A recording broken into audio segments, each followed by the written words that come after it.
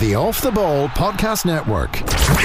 Yes, hello there. You're very welcome to another episode of the Off the Ball League of Ireland podcast with myself, Jamie Moore, with you on Sunday this week, and thanks very much for joining me, as thousands of you do each and every week. Coming up over the next hour or so, I'm going to interview the first ever referee to be an appearance maker on the Off the Ball League of Ireland podcast, Paul Chute, in my opinion, the best referee in the league in recent years. He refed his last game in Sligo against Derry on Saturday. He will be an assistant additional referee behind one of the goals for the FAI Cup final between Dundalk and Shamrock Rovers on November 3rd. He'll reflect on his career, him being a massive Ireland football fan. He goes to every game home and away and has done for about 15 years, and also being a Sergeant Major in the Air Corps.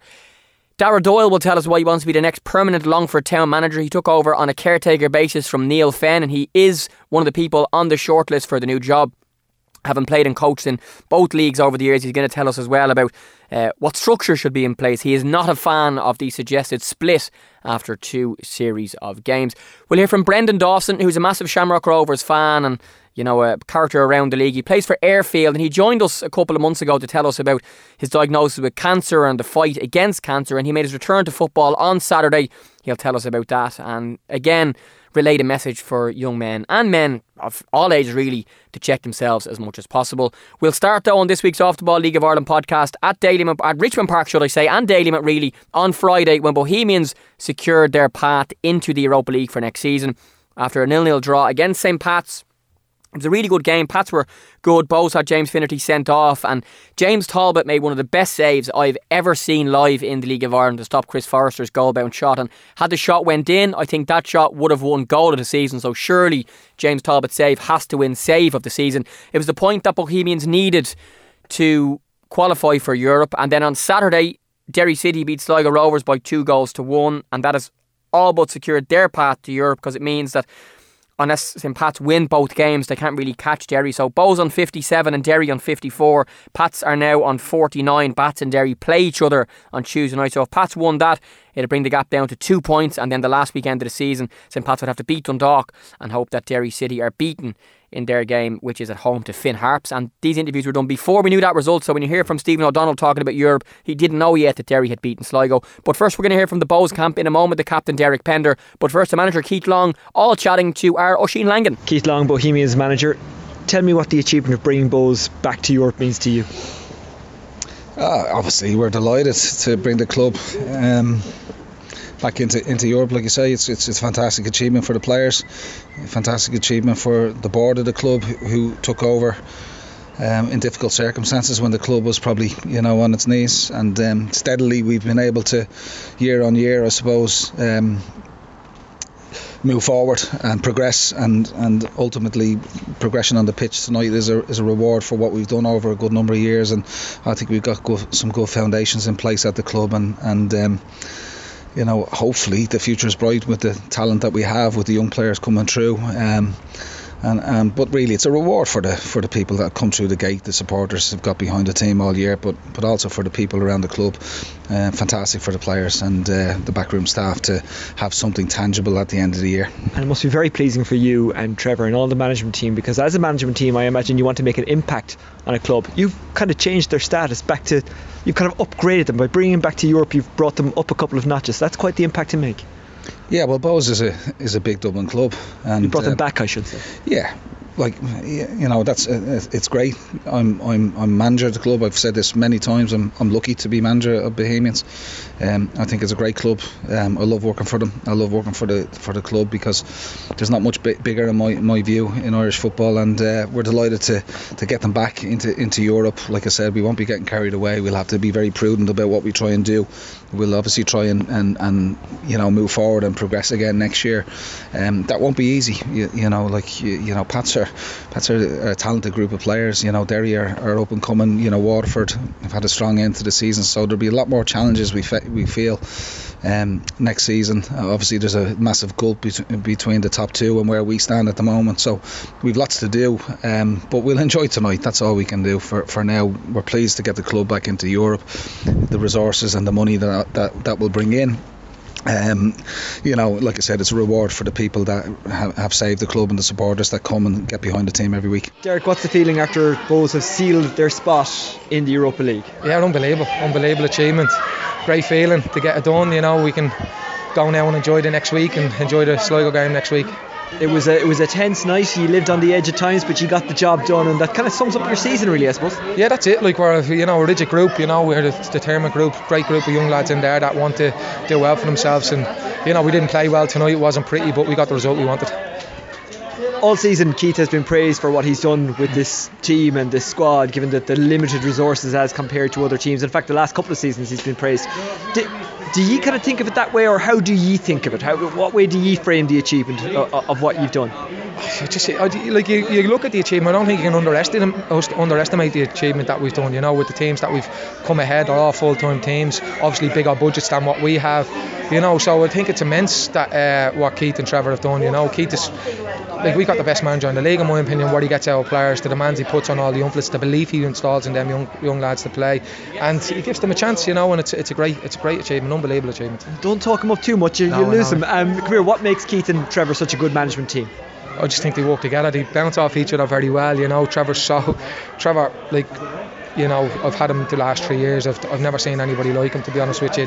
He's the attention to detail and everything he does, and the belief he puts in them young lads is unbelievable. And Keith, as you say, is the best. Like, he's an unbelievable manager. Yeah. And the scenes tonight, I mean, your supporters packed out the away end. It was like you won a cup final. It must have been kind of magic to be part of that. It must have been great to be part of those celebrations. Yeah, them lads have done them, but you know, they've been brilliant to us. Followed us everywhere. You know, they've come through tough times since I've been at the club. You know, it wasn't pretty at the start when I started off at this club, and look, we've turned it around now. It's been an unbelievable journey.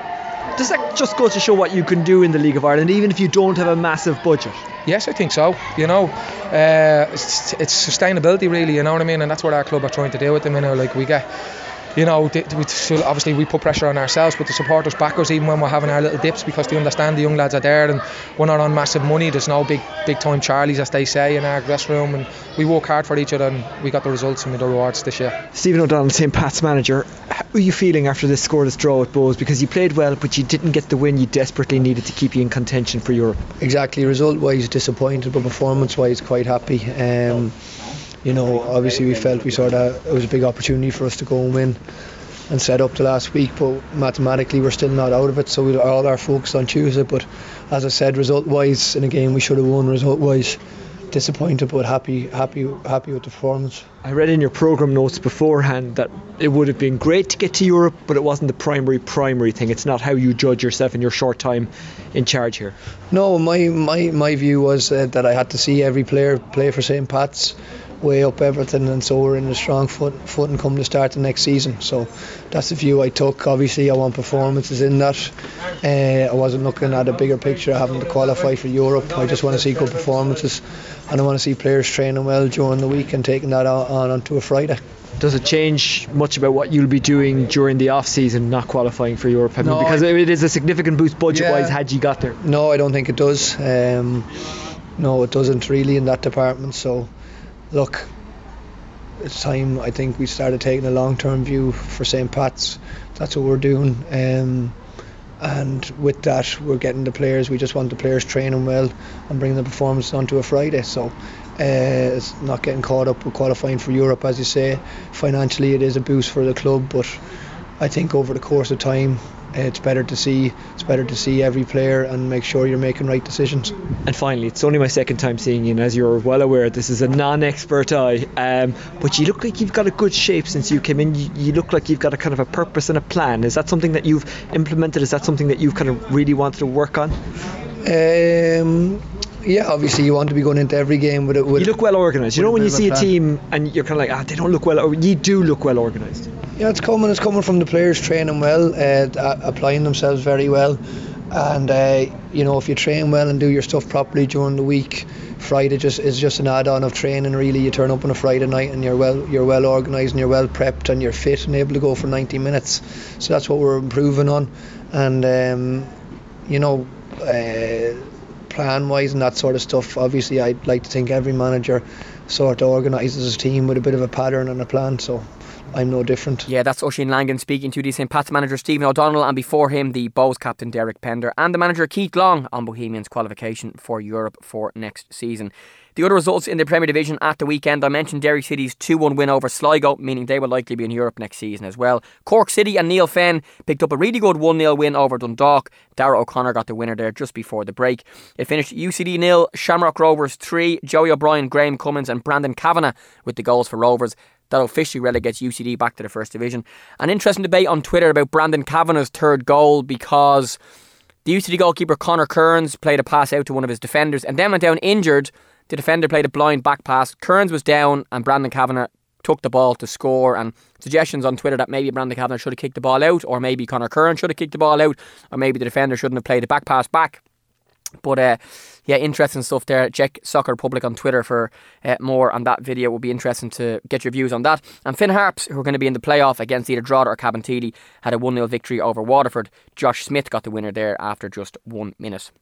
We'll focus on the First Division playoffs in just a few minutes' time. It's the Off the Ball League of Ireland podcast with myself, Jamie Moore, and I'm about to interview the first ever referee who's ever been on our League of Ireland podcast. Paul Chute refereed his last ever League of Ireland senior game on Saturday night as Derry City just about secured Europe with a 2-1 victory over Sligo in the showgrounds. And the Derry staff presented Paul with a signed jersey, and he joins me on the line now the morning after the night before. Paul, good morning, how are you? How are you, Jamie? Good to speak to you. All's good. Yes, of course. Sergeant Chute in the Air Corps as well, and also a massive Ireland football fan, has been to every game home and away for years and years and years. So an interesting story, Paul. But how was your last League of Ireland game last night, first of all? Yeah, it went well. It was only one yellow card, but yeah, I think Derry, the best team, won. It was an emotional night for myself. No, there was my last match actually in the middle. I'm doing the additional assistant referee in the FAI Cup final on November the 3rd, so I'm looking forward to that. That's the lad behind the goal, but it was my last match in the middle. So yeah, I kept it quiet. It was better off keeping it quiet, and it's just another move on in life, and I hope to move on to the Leinster Senior League. So yeah, but it was an emotional night, and thanks to Sligo and Derry, who came into the dressing room after and wish me the best. And yeah, nice way to go. Yeah, you joined the League of Ireland panel, Paul, back in 99, so 20 years in the League of Ireland. How would you look back on your career? Yeah, 98, I think was 22 years. Okay. Good career, yeah. From the start all the way through, I suppose had highs, a few lows, mostly all highs. Met some great people, some great fans. Yeah, I've seen a great progression in the league, I suppose, from what was a very physical, tough league as regards challenges and tackles to it probably getting a lot less physical. I suppose that's just through the laws of the game's changing. But yeah, met some mad characters on the pitch, which changed the minute they went over the fight line, the far side, to being really nice guys off it, you know. So yeah, just that's the way. Just play people the way they were, you know. And yeah, there was no out and out people, I'd say, that I wouldn't call friends, to be honest. Nearly everyone I met in the League of Ireland would be I class as friends, and yeah, I have to say I always enjoyed my time on and off the pitch with refereeing. Yeah, and there's one thing that you would be known for across the league, Paul, apart from being a very, very good referee, is your relationship with players and managers, and actually being able to talk to them on first name basis, and you know, being able to be someone that has a relationship with people, and that helps you in managing the games, managing the managers and managing the players. Yeah, it does. I suppose maybe that's going out of the game a little bit more, because they probably want, I think they're trying to make more referees more robotic, if that makes sense. It can help in positives and negatives. Probably the positives, you can diffuse situations. The negatives, you might get a tiny bit too close to players at times. But yeah, I always found it a great man management tool. It was great that you could, when you go onto the pitch, that you'd have a smiling face and you'd best look from going both ways, you know what I mean, to shake a hand. And yeah, I certainly tried to talk my way out of situations, possibly maybe talk myself out into situations as well. But that's the negative of being. I suppose players could use your. They could talk you out of situations as well, if that makes sense. So yeah, it was a positive and negative. Negatives, probably more positives, I would think. Yeah, and you mentioned, you know, referees these days, most of them being robots type thing, and you still, up until now, have been able to maintain the character of Paul Shute, the referee, and it has made you different to lots of the others. Have you found that's helped, particularly in some of the bigger matches where, the players know that they can talk to you and you can talk to them, and managers too, that's not just going to be, well, if someone comes near you, it's a yellow or a red card almost for even opening their mouth? Yeah, most certainly, yes. Yeah, definitely. As I said, the game has changed. Probably players have changed as well. They probably is not as much camaraderie between referees and players as there was when I started, and even before I started, I think even there was more camaraderie. I think there was observers would agree that if you could talk your way out of situations, it was a positive. But now they want it's not just coming from within the League of Ireland or FAI. It's coming from international level. They want, if it's a card, it's a card, and there's no really talking your way around cards, and they're more mandatory. So I wouldn't blame League of Ireland observers or the FAI or anything like that. We'll never go back to the way of talking your way out of situations. If you see a tackle and it's a yellow card, if you see a tackle, it's a red card. That's what it is. I had one earlier on the season. I wasn't sure. I didn't give a red. I went down over it, and rightly so. And that's the way this game has gone. And just get on with it, really. Yeah, something that we see at all the games now is a referee's assessor in the press box or in the stand with a clipboard, and in all the UEFA games and underage games, even the assessor is listed on the team sheet as a referee's observer or assessor too, and they have these notepads and these clipboards, and they sometimes will go into the change room and speak to the referees after. What sort of things are they looking for, and is that easy or hard as a ref to know that there's someone sitting in the stand with a clipboard basically analysing every decision you make? Yeah, they're all ex-referees. They'd all have an excellent knowledge of laws of the game. They've been there as well, which means that you have to give the respect. To be honest, yeah, sometimes a referee might referee tiny bits to the observer because he probably would know who the observer is. He shouldn't, but let's be honest, we're all human, and we probably would referee to the observer. Some observers would be softer, some would be harder. What are they looking for? Obviously, the main things would be fitness. That's at League of Ireland, to be honest, that's a given. There has to be. If you haven't got fitness and you don't look the part, straight away, whether you make a decision that's iffy, it's going to come against you that your fitness was the reason. Your man management, your general confidence, and just the administration of the laws of the game. That if it's a yellow card, it's a yellow card. If it's a red card, no matter what time of the game it is, to give it. So, yeah, people feel that the referee observer goes in, and whether they might feel a referee's had a stinker. That's probably with blinkers on. A lot of fans would have blinkers on at times. I've had blinkers on going to Ireland matches. So the referee's had a stinker, and maybe I'll go back and have a look at it, and maybe he didn't have such a stinker. Well, again, when a referee observer comes in, based on his report, it will mean that a referee is going to get more matches or less matches. And guys have had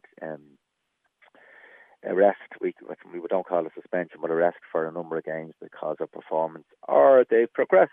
The younger referees have progressed because of their performance. So it goes both ways, but we are certainly answerable to the referee observer and the hierarchy in refereeing. Interesting, yeah, that's very well explained. And Paul, you mentioned as well, you listen to the observer, you also have to listen to the fans of both teams, not just the players and the managers too. And in some of the bigger games, whether they be Cork and Dundalk in recent seasons or any of the derbies involving Rovers, Pats or Bows or whatever, they can be fairly spicy games where the fans want to tell the referee and the linesman what they think of them as well as the players. How have you found being able to, or having to deal with and hear that? Because lots of players claim that they don't hear things from the stand, but when you're on the pitch in League of Ireland stadiums, you can hear a lot of what's being said. Yeah, it's true. I've operated in bigger stadiums and obviously the smaller League of Ireland stadiums, and you do hear a lot more. You've heard funny things about you ball this and you ball that, and fucking get a haircut and all that sort of thing, But yeah, I don't think it's ever affected me once I've gone onto the pitch. Yeah, you do hear it in the background. Is it in your subconscious maybe affecting decisions? Maybe so, but I don't think so. No, I've always refereed that if I see a decision, I just give it, and I don't think I'm swayed either way by fan bases. you have to respect the fan bases in the League of Ireland. It's a tough gig to support a team in the League of Ireland, between financially and the travel. And I'd respect, as I've seen it from the other side, going to Ireland matches, I'd respect all League of Ireland fans.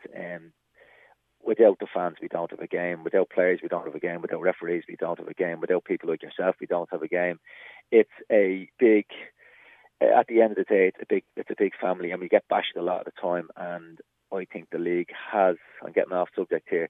The league has totally progressed in the last.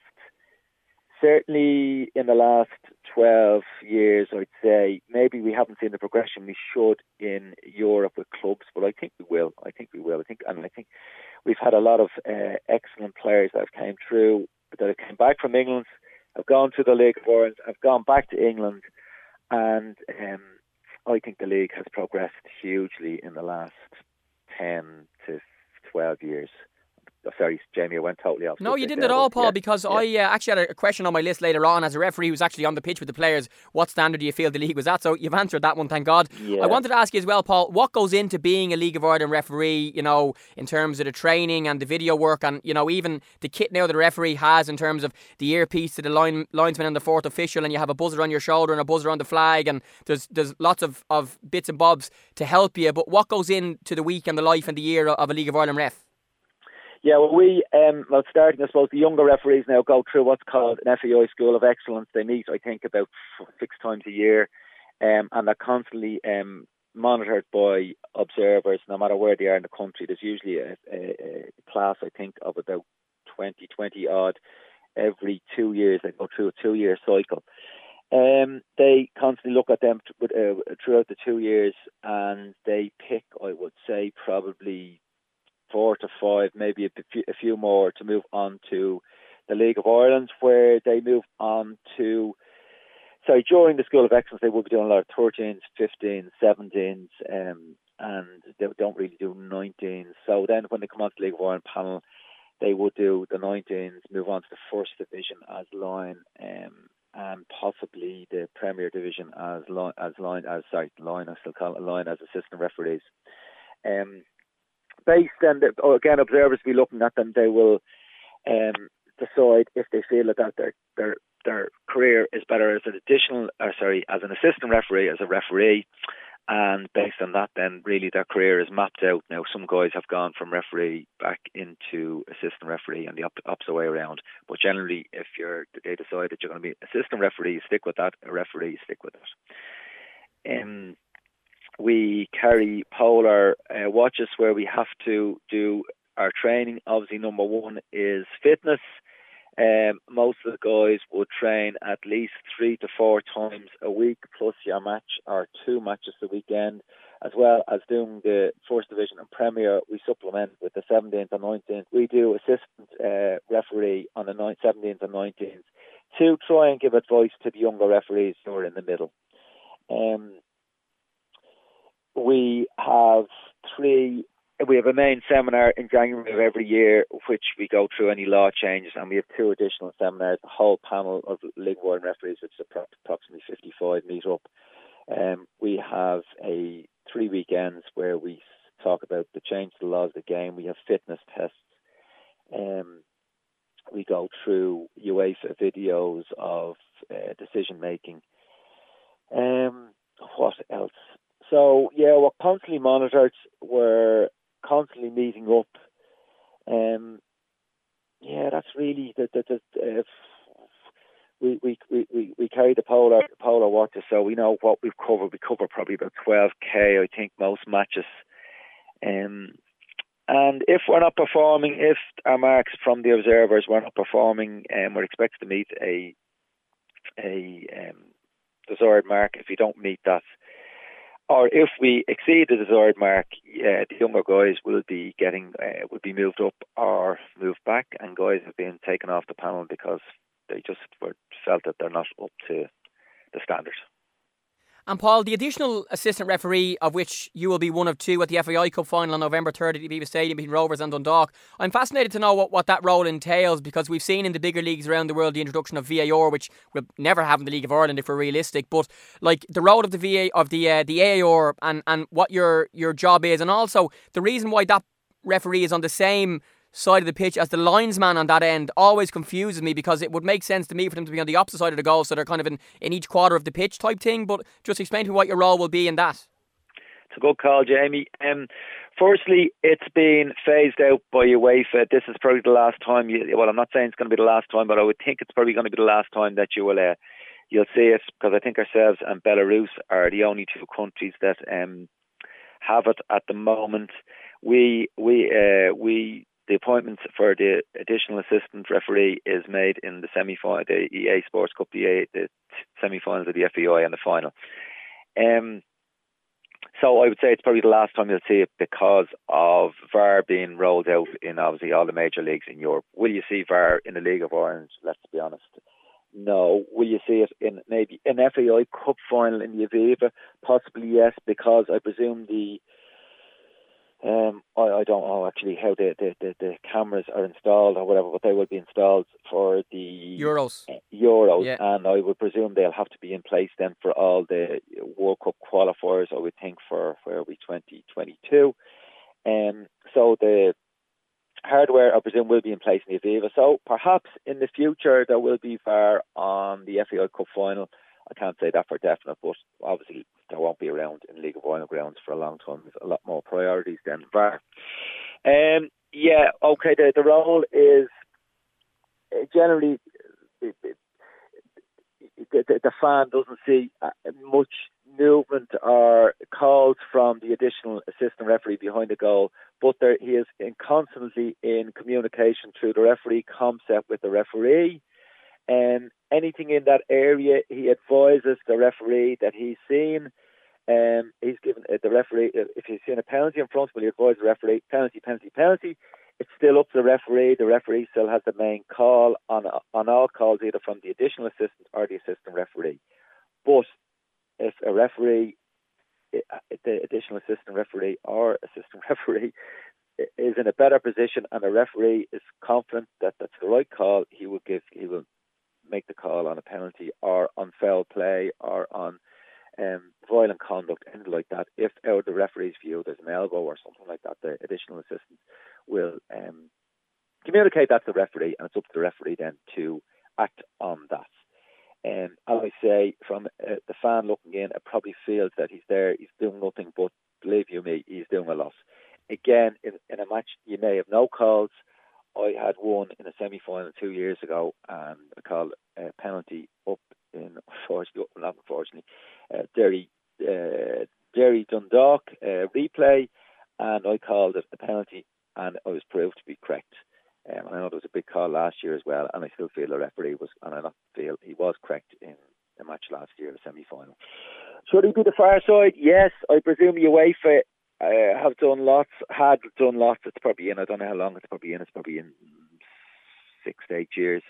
Obviously, UEFA done a lot of testing of it. They felt that was the right side to have him, because generally the referee runs on a diagonal, which is across the pitch from opposite the assistant referee. So they felt that was the side he was on. To be honest, Jamie, I always found it strange myself, because I would have thought that with the old linesman or assistant referee covering that side, it would make more sense that he would be there on the left side as you're running, but that's what you wait for the side they're on. So I won't argue with Pierluigi Collina or UEFA, so we just get on with it. So it's probably the last time you're going to see it anyway. Yeah, I would love to see the heat map of referees as well, because they do have to run in certain directions opposite to their linesmen, so they're not just running around in circles, they're actually running in a position that they can have a view of the action opposite to the linesman, which is very interesting. And Paul, you've also been a fourth official in a number of weeks as well, because a number of matches, should I say, over the years, because the fourth official has to be a qualified ref, and also to referee the managers having a fight with each other on the sideline, and the subs warming up and what colour bib they wear and all that sort of stuff as well. And the fourth officials have heard some choice phrases from the managers over the years. We haven't indeed. I'll be honest, it has tamed down. I remember when I was up in Pats, and great characters, and two of my best friends in the game, but they were hard work, we'll say, up in Pats, because the old Pats, the dugouts were over the far side, and you're about a little bit like Talca Park. You're about an inch from the line, and with Pats, you used to have Pat Dolan and Eamon Collins, and then there was another guy, the guy from Dave Mahidi from Limerick with Pats. and they used, geez, they were, it was tough, really tough, and then it was Longford were always tough. But yeah, I got out of a lot of sort of situations, trying to have a bit of crack with them if you could. It wasn't always, you had to be tough at times. The League of Ireland, and I remember that in them days they used to get 20 quid, was it 20 euro? It wasn't €20, probably £20 or something like that, maybe it was euro or pounds, fines for showing too much aggression or getting thrown out of the technical area, which meant nothing. So they probably maybe got a match ban, but in latter years they've been hit a lot harder. So there has been a lot more discipline from the technical areas. And sometimes you feel like a bit of a school teacher because we're instructed that can only be one standing, and you feel like a bit of, you sit down, and like you can leave them stand for maybe 30 seconds to have a chat with the manager and the assistant. But you want everyone sitting. It can look as though you're a bit of a school teacher. I prefer to try to take a pace to the background if I can, but I do step in when I have to, obviously. But again, you can diffuse situations with funny comments and to be honest, I have in situations that they'd say, the referee's, that's definitely a free kick, and I would say, yeah, maybe you're right, Jay. He probably didn't see it from that situation. Maybe that he felt that it was the challenge was a bit hard, but yeah, it was a bit of a soft free kick. You can diffuse situations like that. So yeah, but I've never had a falling out with a manager, or a coach, or someone sitting in the technical area that's carried on into other matches. It's best left behind for whatever. We all act differently when we go onto a pitch, and I even act differently when I go to Ireland matches. I can probably have a go as a referees, and you see things from different angles because you have the the spectacles on. You know what I mean? So that's the way it is. So, anyhow.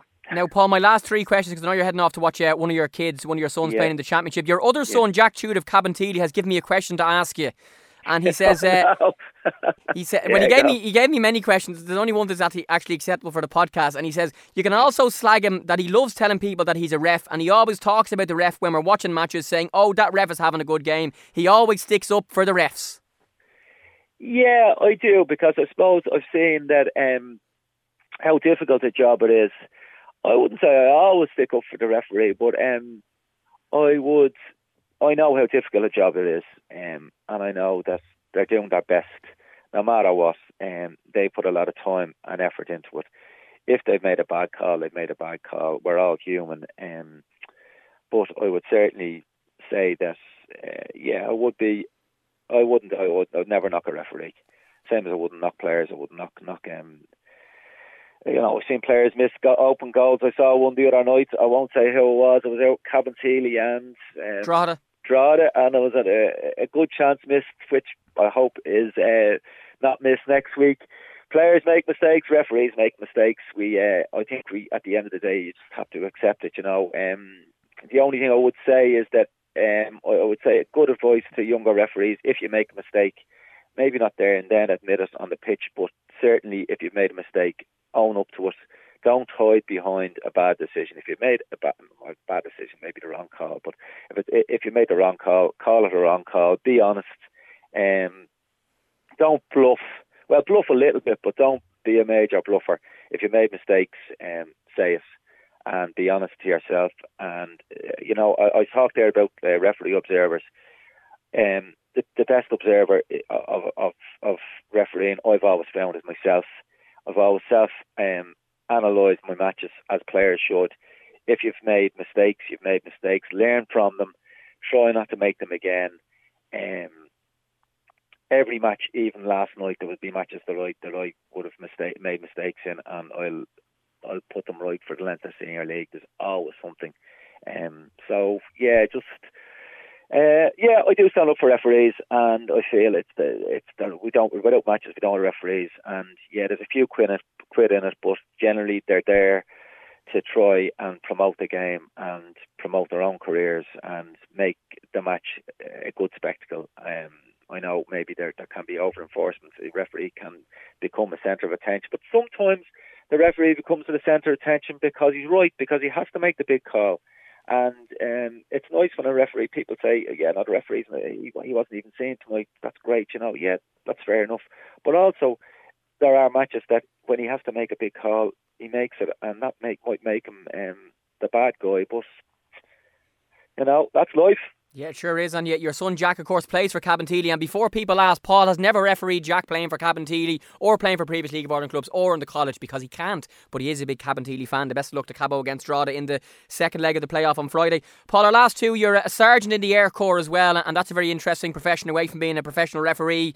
So just give us a little bit of an overview of that and how you find that job too. And I'm sure maybe when you're a referee, it's able to distract you from the job and the pressure of the job and vice versa. When you're working for the Air Corps, sometimes, you're thinking about the refereeing and vice versa. Yeah, I'm actually a sergeant major in the army. Well, sorry, Jack told me you were a sergeant, so you can blame him for that one.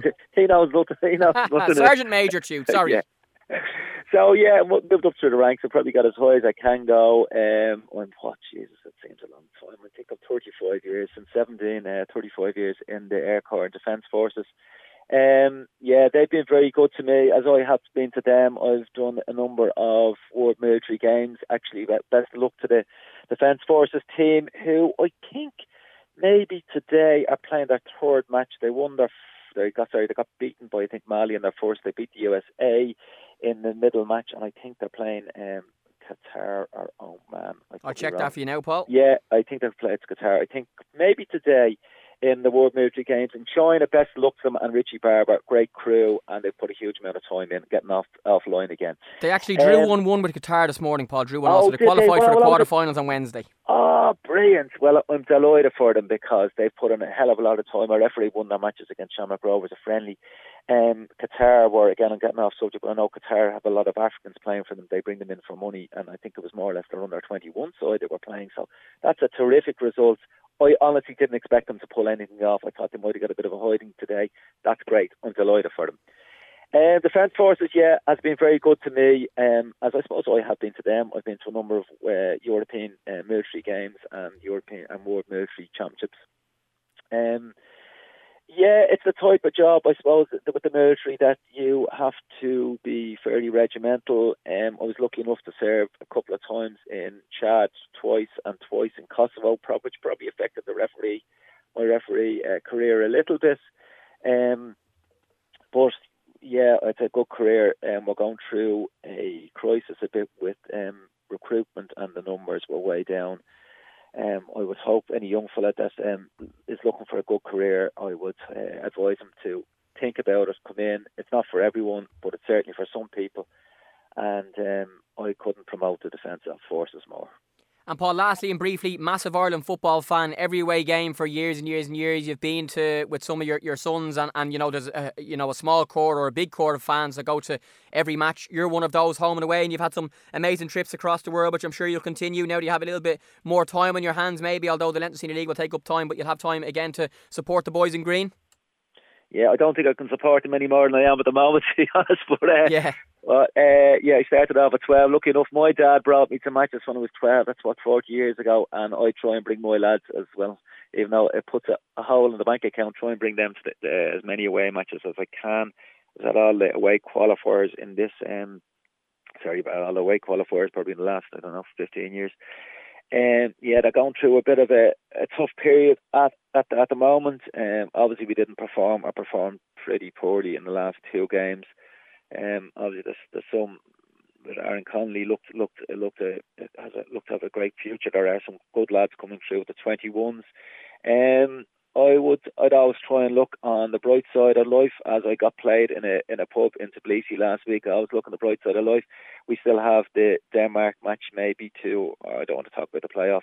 We do have the Denmark match maybe to put things right. It's a big ask. Will they do it? If you want me to be honest, my heart says yes. My head says no. But we owe them one, certainly, and we owe Schmeichel one from the Smart Comments. Correct. To me, he actually said it was to me. What's that to me? Sorry, and I'm not talking about Peter, I'm talking about Casper, who gave an interview after one of the home games this year and was so disrespectful to Ireland, like. Yeah, good lad. Well, if anything, I'm sure it'll be ramped up a little bit before the match. I'm sure Mick will use it. He's he's good at that sort of thing. We owe them one, especially after the 5-1 as well in the last World Cup. So what am I saying? Yeah, heart says yes, head says no, but it's a 90-minute game. We're quite capable of doing them if we really get stuck into them and the fans get behind them and get the negatives out of the way. And yeah, who knows? And just if we can qualify, we can maybe bring some of the younger guys through. What a great thing it would be to play in front of our own fans at a European finals, So I'd hate for us to pass up on that chance, and for a European Championships to be in Dublin and Ireland not there, it'd be terrible, to be honest. So for everyone, let's get behind the team. Let's try and get the negatives out of the way, have a good go at Denmark and see what it brings us. And maybe Kasper and Peter Schmeichel might think a little bit more differently on November the 19th. Yeah, great stuff. Paul Chew, thank you a million for your time. I know you were up late last night. You had to drive home from Sligo and you're off to see your son now playing in a GAL match. So thanks for your time. Congrats on the League of Ireland career. Just one more thing. Go on. Just one more thing. Thanks, Jamie. You've always been an absolute gentleman and a friend. And best of luck and see you soon. Yes, cheers, Paul. Thanks a million. Thanks, Jamie. Bye. Yeah, never in my life did I think I'd spend half an hour interviewing a League of Ireland referee, and such an interesting guest. And thanks very much to Paul Chew for his time, and the very best of luck to him on his continued career as a referee in the Leinster Senior League, being an Ireland fan, and of course as a Sergeant Major in the Air Corps. Now in the First Division, it finished Cabinteely 1, Drogheda United 1 in the first round of the relegation promotion playoff second series of games at Stradbrook on Friday. A game we mentioned briefly there with Paul because his son Jack was playing. Kieran Marty Waters gave Cabo the lead in the 5th minute before Jake Hyland, the Drogheda captain, equalised with 11 minutes left. Second leg, 7:45 this coming Friday at United Park in Drogheda. And that's a game we're going to talk about now in a moment with Dara Doyle, who is the Longford Town manager, who also played for Drogheda and Cabinteely and faced, of course, Cabo in the playoffs last week. Here's my chat with Dara. You're on the Off the Ball League of Ireland podcast with Jamie Moore. I'm very happy to welcome Longford Town manager Dara Doyle back to the show again. Dara would have spoken to us a couple of times in his time at Longford and also playing and coaching with Cabinteely, a great League of Ireland career, and hopefully to continue. He's one of the candidates who's put his CV in for the permanent Longford Town job after, of course, he took over in caretaker charge from Neil Fenn, who moved to Cork City during the summer. Dara, good morning. How are you? I'm great, thanks. Great to speak to you, Jamie. Firstly, Dara, let's just look back on the playoffs and the heartbreak of the shootout defeat to Cabinteely last weekend, at City Calling Stadium, and I listened to an interview on the Longford SoundCloud, and you were saying that there's no worse way to lose a football match than a shootout, and I'd certainly agree with you. Yeah, no, there isn't. I mean, I've been in the scenario where I've won one of them shootouts as a player. I think that was for Bray against Monaghan when the famous wall fell down and everything that happened that night. And listen, it's when you win, it's great, but on the flip side of that, to lose a game like that, it's really tough. It's a hard way to lose a game, it really is. And I could understand how some of the players probably felt on that Monaghan team back however many years ago that was. But no, not a nice way to go out and finish up the season, unfortunately. What do you say to the players, Dara, after something like that, when they've put their heart and soul into a season, put their heart and soul into 2 matches and just come up short in a shootout? Listen, really, there's not a lot you can say.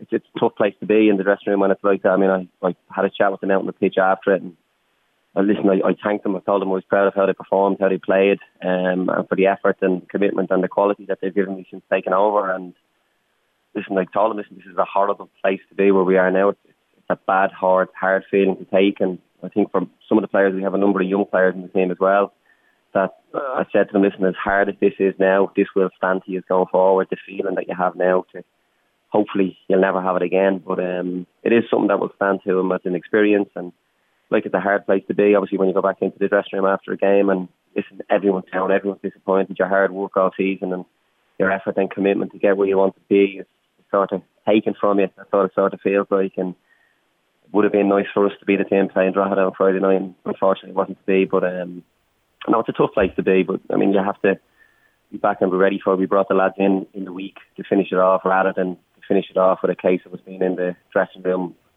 with a good, hard, raw feeling after being knocked out of the league.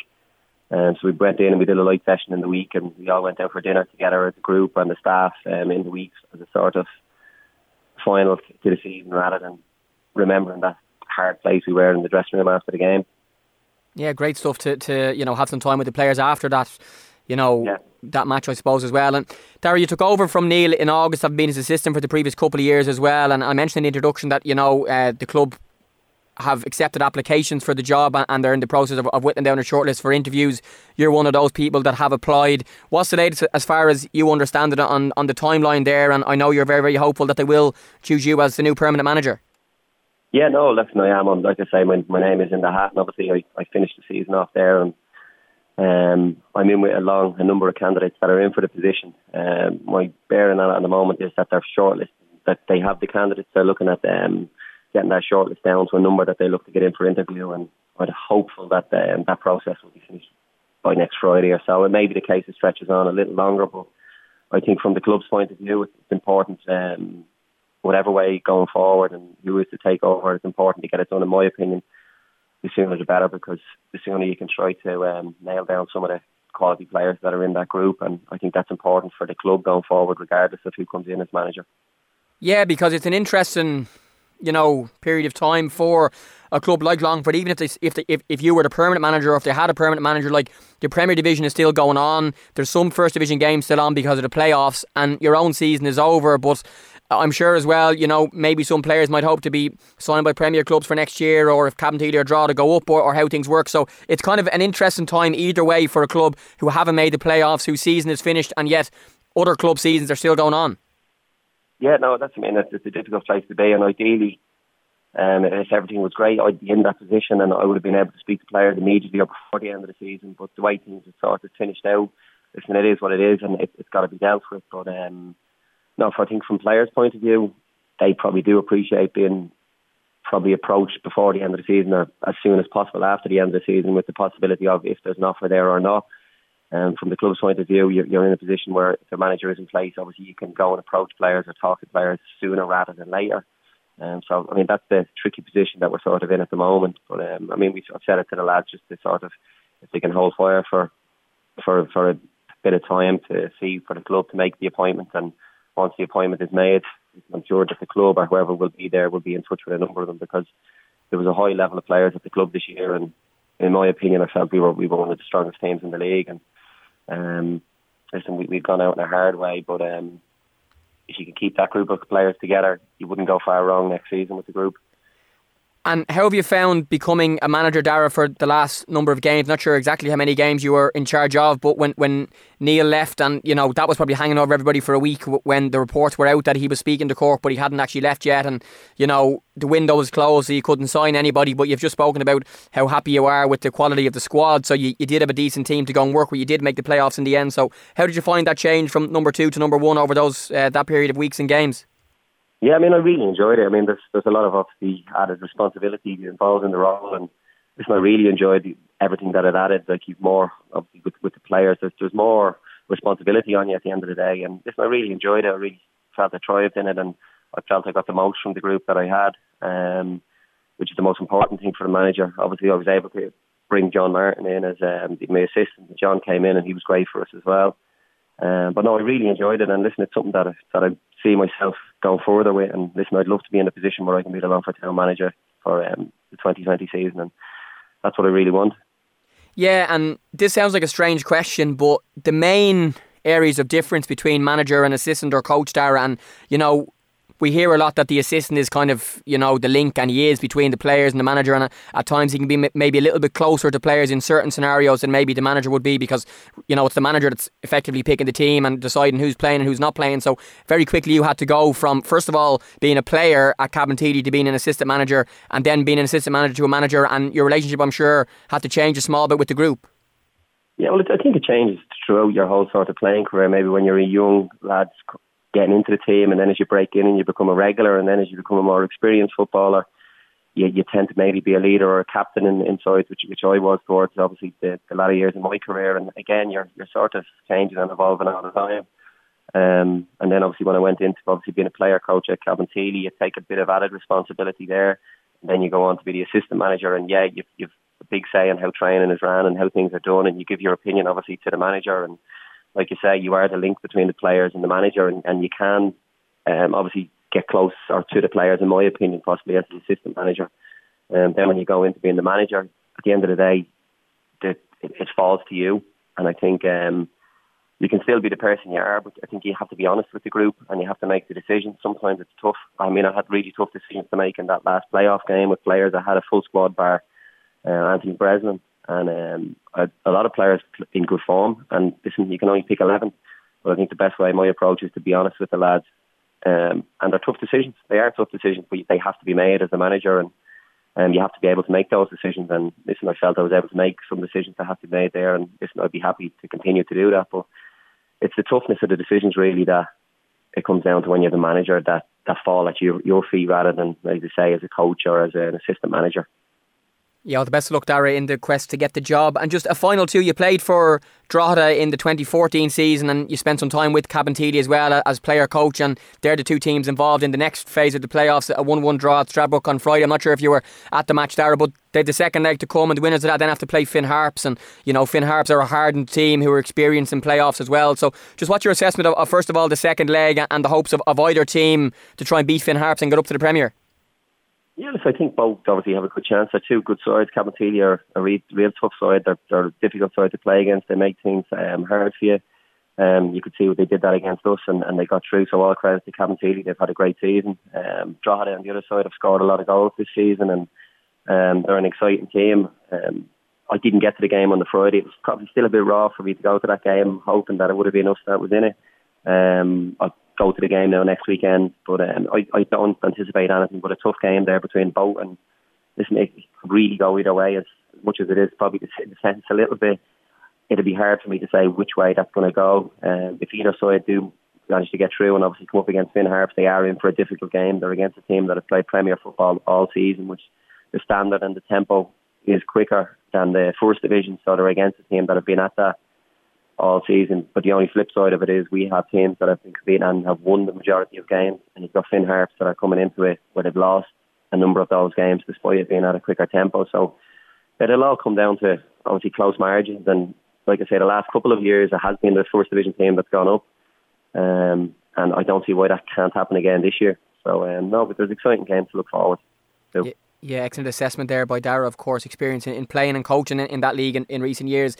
Lastly, Dara, just your view on where things are going with the league structure, and you know we hear reports about the clubs possibly voting for this split after two series of games into three leagues, like a top league and a mid league and then the league at the bottom. I certainly am in favour of it. I haven't heard the full story of it, but I just think we need to try and work with the two leagues of 10 for now. And you know, in the Premier we have the top race for the title and we have the race for the top four, and you have the teams in maybe 7th and 8th looking over their shoulders for 9th, and up until last week UCD could have caught Harps and Harps could have caught Cork and so on, and up until this weekend probably Pats could have made Europe. Same in the First Division. A club like Bray didn't even make the playoffs despite having a great season. I think stick with the 2-10s and try and make that better. What's your own view on you know the reports of this split, and if you had a magic wand to pick your own structure, what would you choose? Yeah, no, listen, I definitely wouldn't be a fan of the split into three and going that way. It would be something that would in particular leave the bottom teams behind it. Obviously, it's not good for the whole of the game in the country, so something that I'm against. I agree with you there with keeping it at the two teams of 10. I think that the First Division should be 4 rounds rather than 3. I don't think 27 games is enough for the First Division, and whether the groups can get together and make that point of getting 36 games in the First Division so it's in line with the Premier, I think that would be far better for the season going forward. But no, I definitely think at the minute the playoffs that have been introduced over the last few years in the First Division are very good. It's made it interesting, like you say, and on the flip side of that, towards the bottom end of the Premier, it's still important because you have clubs making sure they don't finish in that 9th place, so it makes it competitive. And again, at the top end, you have the top 6 competing for the European places. The only way I could possibly see an improvement, people talk about the All-Ireland League. For me, there's a number of difficulties, but it's definitely something that needs to be looked at, needs to see exactly what we can do. I mean, we have a number of big businesses in Ireland, the likes of a Guinness, there's massive companies that could come on board with sponsorship for something like that. And with big business that come in to sponsor something like an All-Ireland League, there's no reason why that the rewards, for money given for positionings isn't massively improved. And if that was massively improved, it would be something that the teams could look at rather than, like, in some cases, there's clubs breaking even with if they finish 7th, 8th, 9th, wherever they finish in the league with the prize money they get for it. It's only nearly in some cases covering, in particular in the First Division, your entry fees and stuff like that. So that's something I think that definitely needs to be looked into going forward as possibly an All-Ireland League. But for the moment, I definitely think we're best staying with the 2 groups of 10, extending the First Division out to 4 series of games as well, improve marketing from the league and from the media. I mean, we do as much as we can, like everyone that works within the league, but I think there's more we can do nationally to get it out there. I mean, you see some of the work done even with the ladies football through Little with the Gaelic, and how big that sort of even gone, and the numbers there again. And for me, their marketing and the push to make this league and to make the football and what we have here into an industry, it really needs to be pushed. It really needs to be helped along by everybody and pulling in the right direction to make it the best we can. Great stuff. Fascinating chatting to you. And listen, I appreciate you having the call in the middle of the process to appoint a new long-term manager. So the best of luck in that, Darragh. I'm going to speak to you soon. Thanks a million. That's Darragh Doyle. Thanks very much, Jamie. Thank you. Yeah, interesting stuff there from Darragh Doyle. I fully agree with him on the 4th series of games for the First Division and trying to stick to the 2 10-team divisions if that's at all possible. Now, you'll remember earlier in the year I was joined in the studio for an emotional interview by a Dublin man called Brendan Dawson, a player for Airfield United, and he had to stop playing and put his whole life on hold to fight cancer. That interview was in early July, and just over 3 months later, he returned to the pitch yesterday, and we said at the time we'd do a follow-up, and he joins me on the line now. Brendan, good morning, how are you? Jamie, how are you? Good to speak to you again. Now, if you go onto Twitter, @WeAreAirfield, we've just retweeted a picture of Brendan back on the pitch yesterday for Airfield United. And Brendan, before we speak about the return, you might just give us a brief reminder of the story you told us in July. Yeah, not a bother, Jamie. 3 years ago, I found a cyst on my testicle. I went to get it checked, and I was told I had nothing to worry about, that it was just a cyst. Unfortunately, my mother got sick this time last year. I done a follow-up check and wasn't happy. Went into the doctor where I was immediately brought for surgery. When I came up from surgery, I was told I had a testicle removed, that I was one of the lucky ones, that the cancer was fully enclosed and that I could get on with my life, and I'd have to do checkups for the next 2 or 3 years. My 6-month checkup came there in May, and I was told immediately that I'd have to start 3 bouts of chemotherapy, which was a 3-cycle term. During the treatment, I ran into complications where clots formed on the brain, and I nearly passed away. But thanks to the people in Beaumont and Professor Grogan, they got everything on track, changed around the treatment, and I went from 3-term cycle of chemotherapy to a 4-cycle, and I finished there now 5 weeks ago. And 2 weeks ago there, I was told again for the second time that I now have the all clear.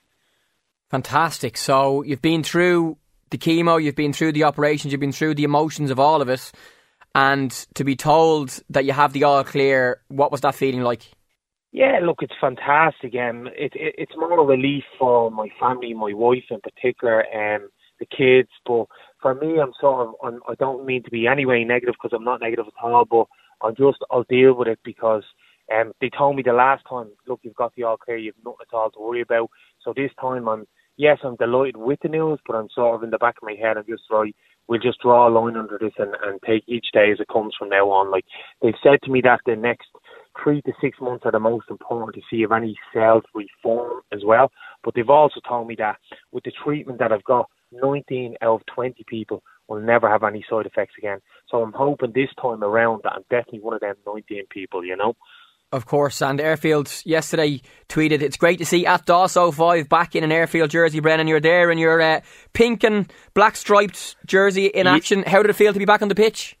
Look, it's absolutely fantastic. It's something I had to do mentally. I was told not to go back playing football until contact football or any sort of sport till December, but once I got the all clear, and it was just a case of taking it easy. And to be honest, the lads there at Airfield have been absolutely amazing. I'm actually up with the second team, and there's a new management team in there at the moment. Gary Deegan, Phil Cox, Joe and Dave McMahon. They took me under their arm and allowed me to train, looked after me, and I basically started to crawl, walk, and then as of yesterday, it was my first game back. I wouldn't say I was much good, but just to get back out onto the pitch and play competitive football, put a tackle, put a header in, there's no feeling in the world that can describe that. And I'm sure any footballer that's listening, or anyone that plays football, whether it's professional to a game of ball with your mates on a Saturday or a Sunday, that feeling of going across the white line, nothing replaces it, you know. So it was fantastic to be back on the pitch yesterday, and especially with my friends. All my mates are at Airfield, so it was a great day, and there was a lot of family there. Emotional for a lot of them, but for me it was just a game of ball, and I was just delighted to be back trying to play football, you know. It was brilliant. Yeah, that game against Fairview CY, I think a 3-2 defeat in the end, and I'm sure the opposition, Bren, even though most of them probably knew or were aware of your story, they certainly weren't going easy or showing you any sympathy, which shows, you know, how far you've come in your recovery and your treatment, that you're back on the pitch in a competitive game where fellas are trying to smash you. It's one of them things you're always saying, just give us an easy game to ease me way back in. we played a 3-5-2 and I was left at a 3. And there was a winger, a little lad, 22 years of age. And I think 10 years ago, I wouldn't have been able to catch him. So it was just like trying to get positional sense so I didn't get too tight so he'd spin me and roll. But look, it was brilliant to be back on. And in fairness to Faber, their manager came over to me after the game, said, look, I've followed your story. Congratulations. Great to see. So it was a class act from them. And from my club Airfield as well, the amount of goodwill messages and gestures I got from people last night on social media, text messages, it's just brilliant. Like, the support behind me has been absolutely fantastic, and I can't thank people enough, you know. Yeah, great stuff. And I actually WhatsApped Brendan myself around 10:30 last night, and he took the WhatsApp and arranged to have an early call in Manchester Airport this morning, which is great. And lastly, Brendan, I know you want to mention when you spoke to us in July about what you want to say to men listening about what happened to you and what can happen to others, and what's very important for men to do to check themselves and to make sure if they have any doubts at all that they go and get things looked at as you did. Yeah, definitely. Like I said, as I mentioned in our previous interview, I've never been to a doctor a day in my life. I've never been to a doctor since I got basically a needle in my bum when I was 4 years old, and I never thought anything like this would come on my doorstep. Hasn't affected any of my family or close friends, and then all of a sudden this is thrown upon me, and I'm just like, how is this happening to me? So, like I said, I stressed a million times, make the check, please. Chemo isn't fun. It was a nightmare to go through. It was one of the hardest things I ever had to do. And it's simple, just have a feel around, have a check. If there's any uncertainties at all, please, please, please go to your doctor, go to your GP, and just get it checked out. Do not leave something like this to chance, because as I've said so many times before, chemotherapy isn't fun, and it's not something I'd like to see anyone go through, especially with family and friends around them. So please, please, make the check. I can't stress enough, you know, Jamie. Yeah, and loads more on this story as well. Our full interview with myself and Brendan from July, which at the time Brendan was very sick, and, you know, there are parts of that interview talking about the illness, but also talking about, you know, how he found what he found, going through the treatment process and how it impacts friends and family and all that. That interview, we're going to repost it on 98fm.com right now, so go to the podcast section and you'll find it if you want to have a listen back. And Brendan, thanks a million for your time. The best of luck for the rest of the season, and we'll speak to you soon. Jamie, thank you very much. As always, a touch of class, and I'll speak to you very soon. Thanks very much, mate. Yeah, if you want to hear that full chat with Brendan from in July time, you can listen to it right now in the podcast section of offtheball.com. That is it for another week on the Off The Ball League of Ireland podcast. Apart from to give you the fixtures in the final week of the Premier Division, one game on Tuesday and a big game for St Pat's and Derry in the Ryan McBride Brandywell Stadium. That game kicks off at 7:45. And 4 games next Friday, October 25th, the last series of League of Ireland fixtures. Bowes against Sligo, Daleyman Park, all the games at 8:15. It's Derry City against Finn Harps, Dundalk against Pats, and Dundalk will lift the league trophy at Oriel Park. It's Shamrock Rovers, Cork City, and Waterford against UCD. And of course, the FAI Cup final taking place on Sunday, November 3rd. We'll have tickets for that and a full preview of the Cup final as well the week before on our podcast. And we'll have more on that in the coming weeks. Have a great weekend, folks, and we'll see you next week. Bye-bye. That was an Off The Ball Podcast Network presentation.